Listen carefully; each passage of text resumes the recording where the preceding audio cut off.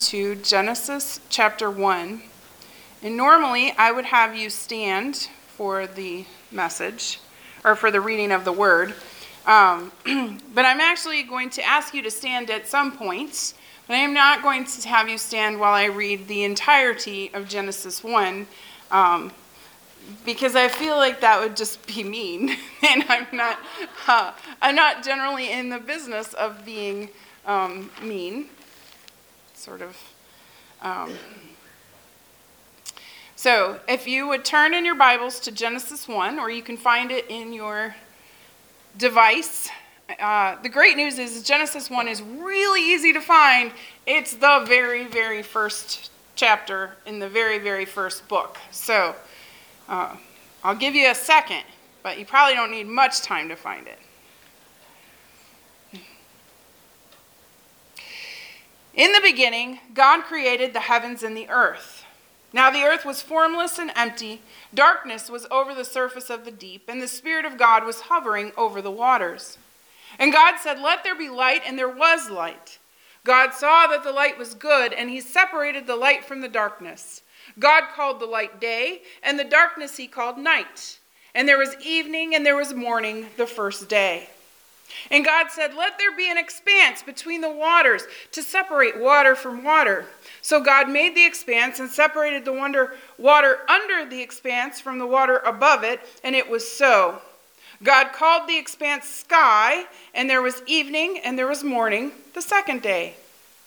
And God said, "Let the water under the sky be gathered to one place, and let dry ground appear," and it was so. God called the dry ground land, and the gathered waters he called seas, and God saw that it was good. Then God said, "Let the land produce vegetation, seed-bearing plants and trees on the land that bear fruit with seed in it, according to their various kinds." And it was so. The land produced vegetation, plants bearing seed according to their kinds, and trees bearing fruit with seed in it according to their kinds. And God saw that it was good. And there was evening and there was morning the third day.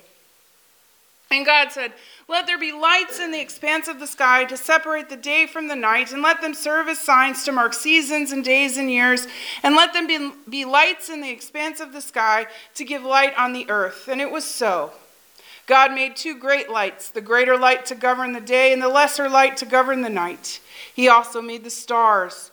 God set them in the expanse of the sky to give light on the earth, to govern the day and the night, and to separate light from darkness. And God saw that it was good. And there was evening and there was morning the fourth day. And God said, "Let the water teem with living creatures, and let birds fly above the earth across the expanse of the sky." So God created the great creatures of the sea, and every living and moving thing with which the water teems, according to their kinds, and every winged bird according to its kind. And God saw that it was good. God blessed them and said, "Be fruitful and increase in number, and fill the water in the seas, and let the birds increase on the earth." And there was evening and there was morning the fifth day. And God said, "Let the land produce living creatures according to their kinds, livestock, creatures that move along the ground, and wild animals, each according to its kind." And it was so. God made the wild animals according to their kinds, the livestock according to their kinds, and all the creatures that move along the ground in accordance with their kind. And God saw that it was good.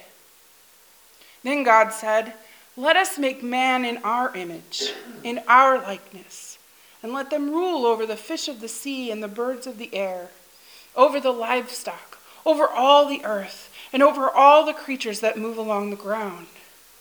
God created man in his own image. In the image of God, he created him. Male and female, he created them. God blessed them and said to them, "Be fruitful and increase in number. Fill the earth and subdue it. Rule over the fish of the sea and the birds of the air, and over every living creature that moves on the ground." And then God said, "I give you every seed-bearing plant on the face of the whole earth, and every tree that has fruit with seed in it. They will be yours for food. And to all the beasts of the earth, and all the birds of the air, and all the creatures that move on the ground, everything that has the breath of life in it, I give every green plant for food." And it was so. God saw all that he had made, and it was very good. And there was evening and there was morning, the sixth day.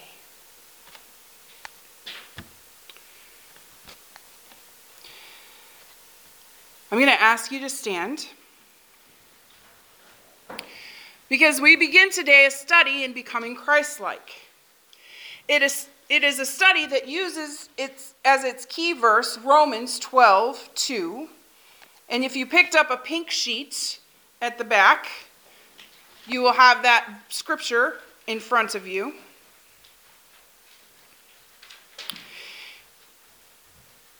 And it says, "Do not conform to the pattern of this world, but be transformed by the renewing of your mind.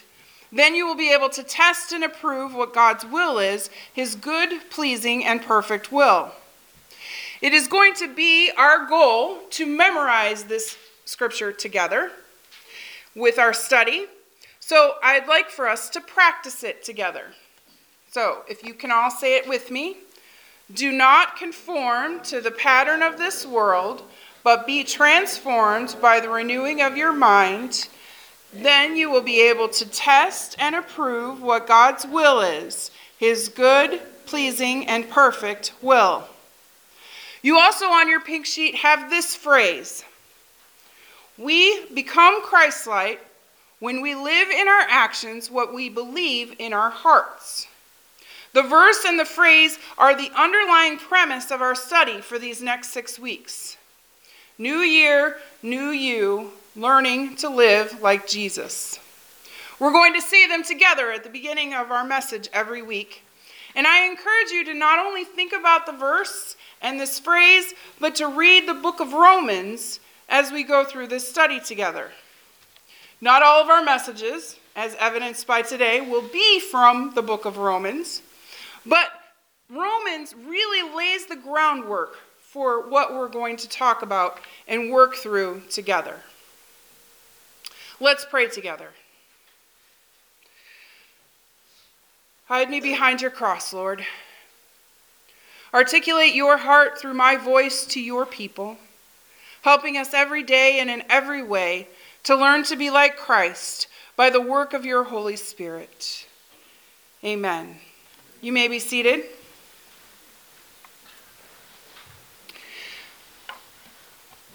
If we're going to learn to be Christ-like, it seems like a good idea to start with the idea of why we're not Christ-like already. And to get to that place, we have to really start at the very beginning and understand why we even care about being Christ-like at all. And so, today, we start at the very beginning. And you may be saying, why on earth did you read all of that whole entire passage? Because really, we're going to focus on verse 27. So God created man in his own image. In the image of God, he created him. Male and female, he created them. But the reason that we read the entire chapter is because it sets the stage for us to understand that everything that God created was good. You heard me sort of emphasize that a little bit as we went through.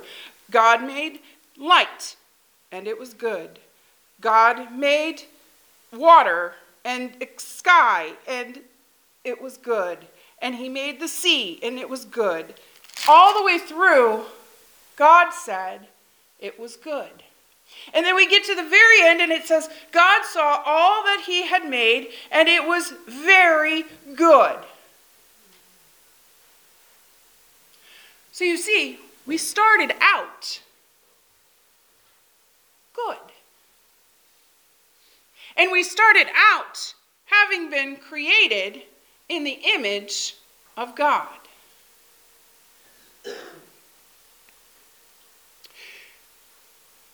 Before there was anything else, there was God.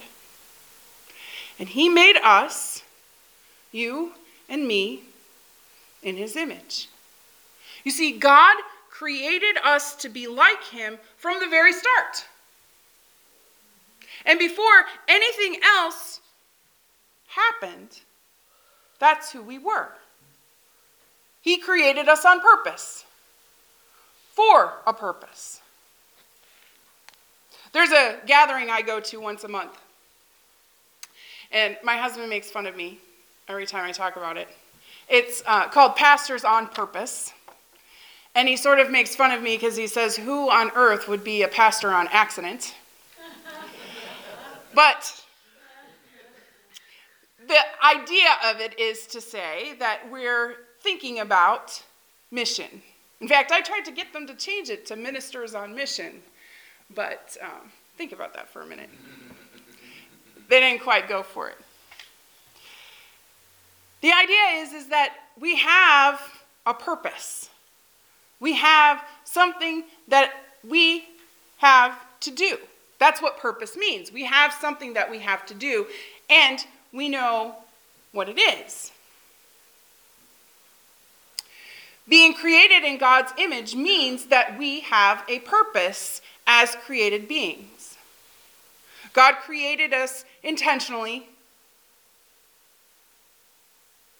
and he created us with this idea that we would bear his image. So what does it mean to be created in God's image? Well, first it means we are based on God's idea of who we should be.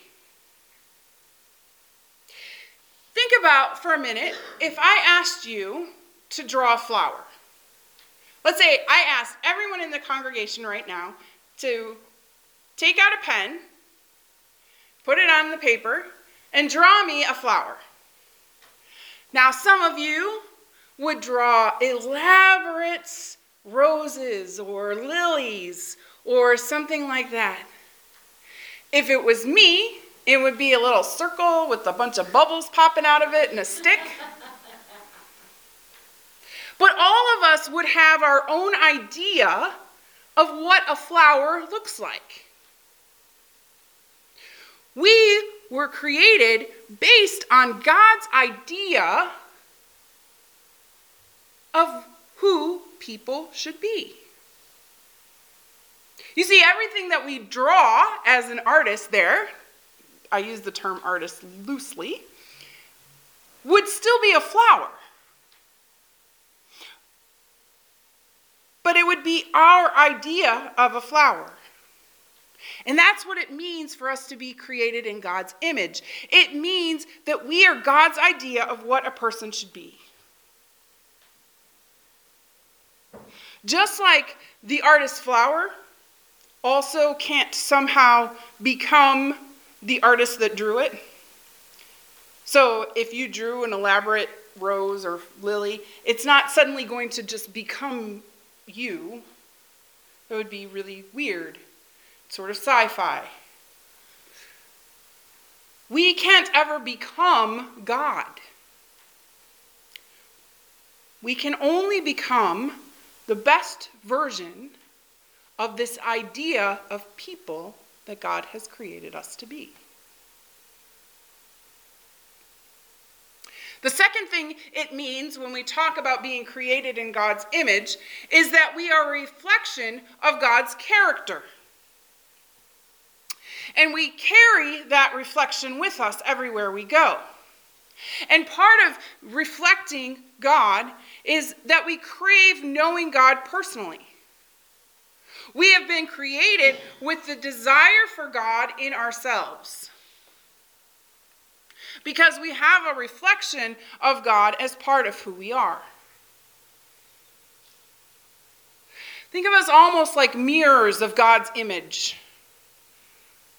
Again, the image in the mirror isn't the person who's looking into it, but it is a picture of that person. That is also part of what it means to have God's image created in us. The mirror's reflection isn't the image of the person if the person walks away, right? So in order for us to be the reflection of God's image, we have to be in God's presence. This is why we desire God's presence. Why we want to know God because we were created to. Because part of having his image embedded in us is wanting to be close to God.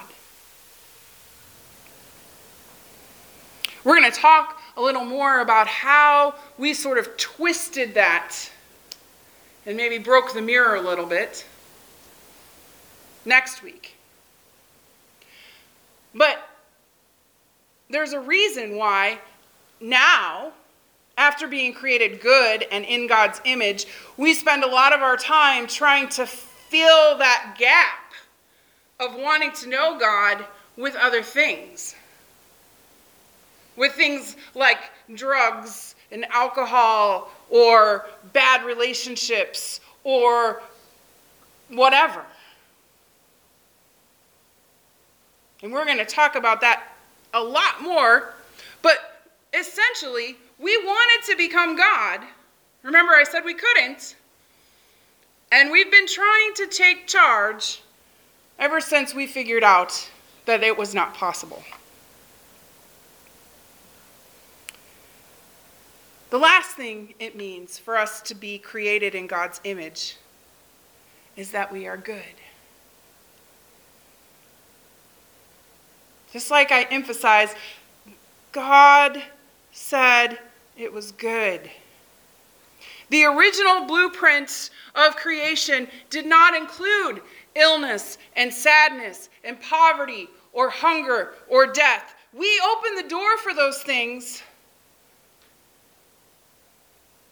But first, we were created in God's image. And we were good. We were built to God's standard for God's purpose. And it was good. It was good.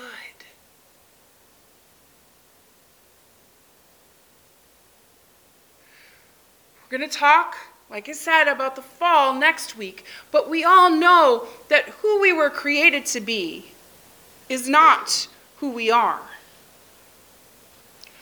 But it is still who God wants us to be. We were created to be a perfect reflection of God. There's a phrase for that. It's a Latin phrase, and it's called Imago Dei. Can you say that? Imago Dei. Imago Dei. It means God's image, or God's perfect reflection. And we were still created to get back there. God has said, okay, you screwed this up. Not going to lie, it's a mess. But I am willing to do, I will do, I have done whatever it takes to get you back. To recapture the perfect Imago Dei in you. Who we are is not who we have to be.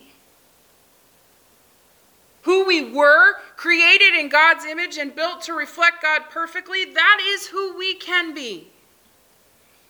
And that is why I've titled this series New Year, New You. Because even though we aren't who we were created to be, God has made a way for us to reclaim that ideal. To rewrite our future despite our past.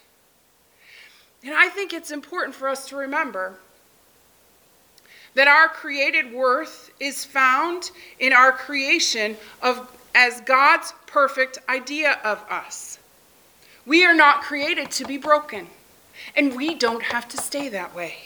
We are not created to be worthless, and we are not worthless. We are God's creation about which God said, it is good. Right along with the stars in the sky and the fish in the oceans and the plants and the trees, God loved us from the start. Because God made us to be a beautiful, complete, perfect reflection of himself. So even though we crack the mirror, We damaged the artist's work. We are still very precious to God. In fact, 2 reminders today. You have worth because you are. You don't have to earn your worth. You don't have to build your worth. You don't have to do anything to have worth. You have worth because you are. You matter. The people around you matter. Turn to your neighbor right now and say, or find someone to turn to and say, you matter. You all matter. You all matter. It is very important that you hear this. Being created in the image of God makes our lives have purpose and worth. Next week, we're going to talk about how we screwed it all up. But even though we messed up the Imago Dei, it's really important to remember that even broken, our value is humongous. Ginormous even. It's big. It's huge.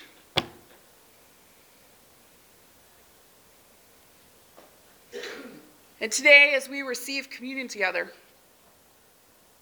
we do so in the full knowledge that our participation in this act is part of the restorative process, part of the way that we regain the reflection of God in ourselves. The perfect image of God made flesh was Christ. And as we participate in the remembrance of Christ's life, death, and resurrection, we do so knowing that it was that gift that has made it possible for us to live Christ-like lives, reflecting again God's perfect image back to him.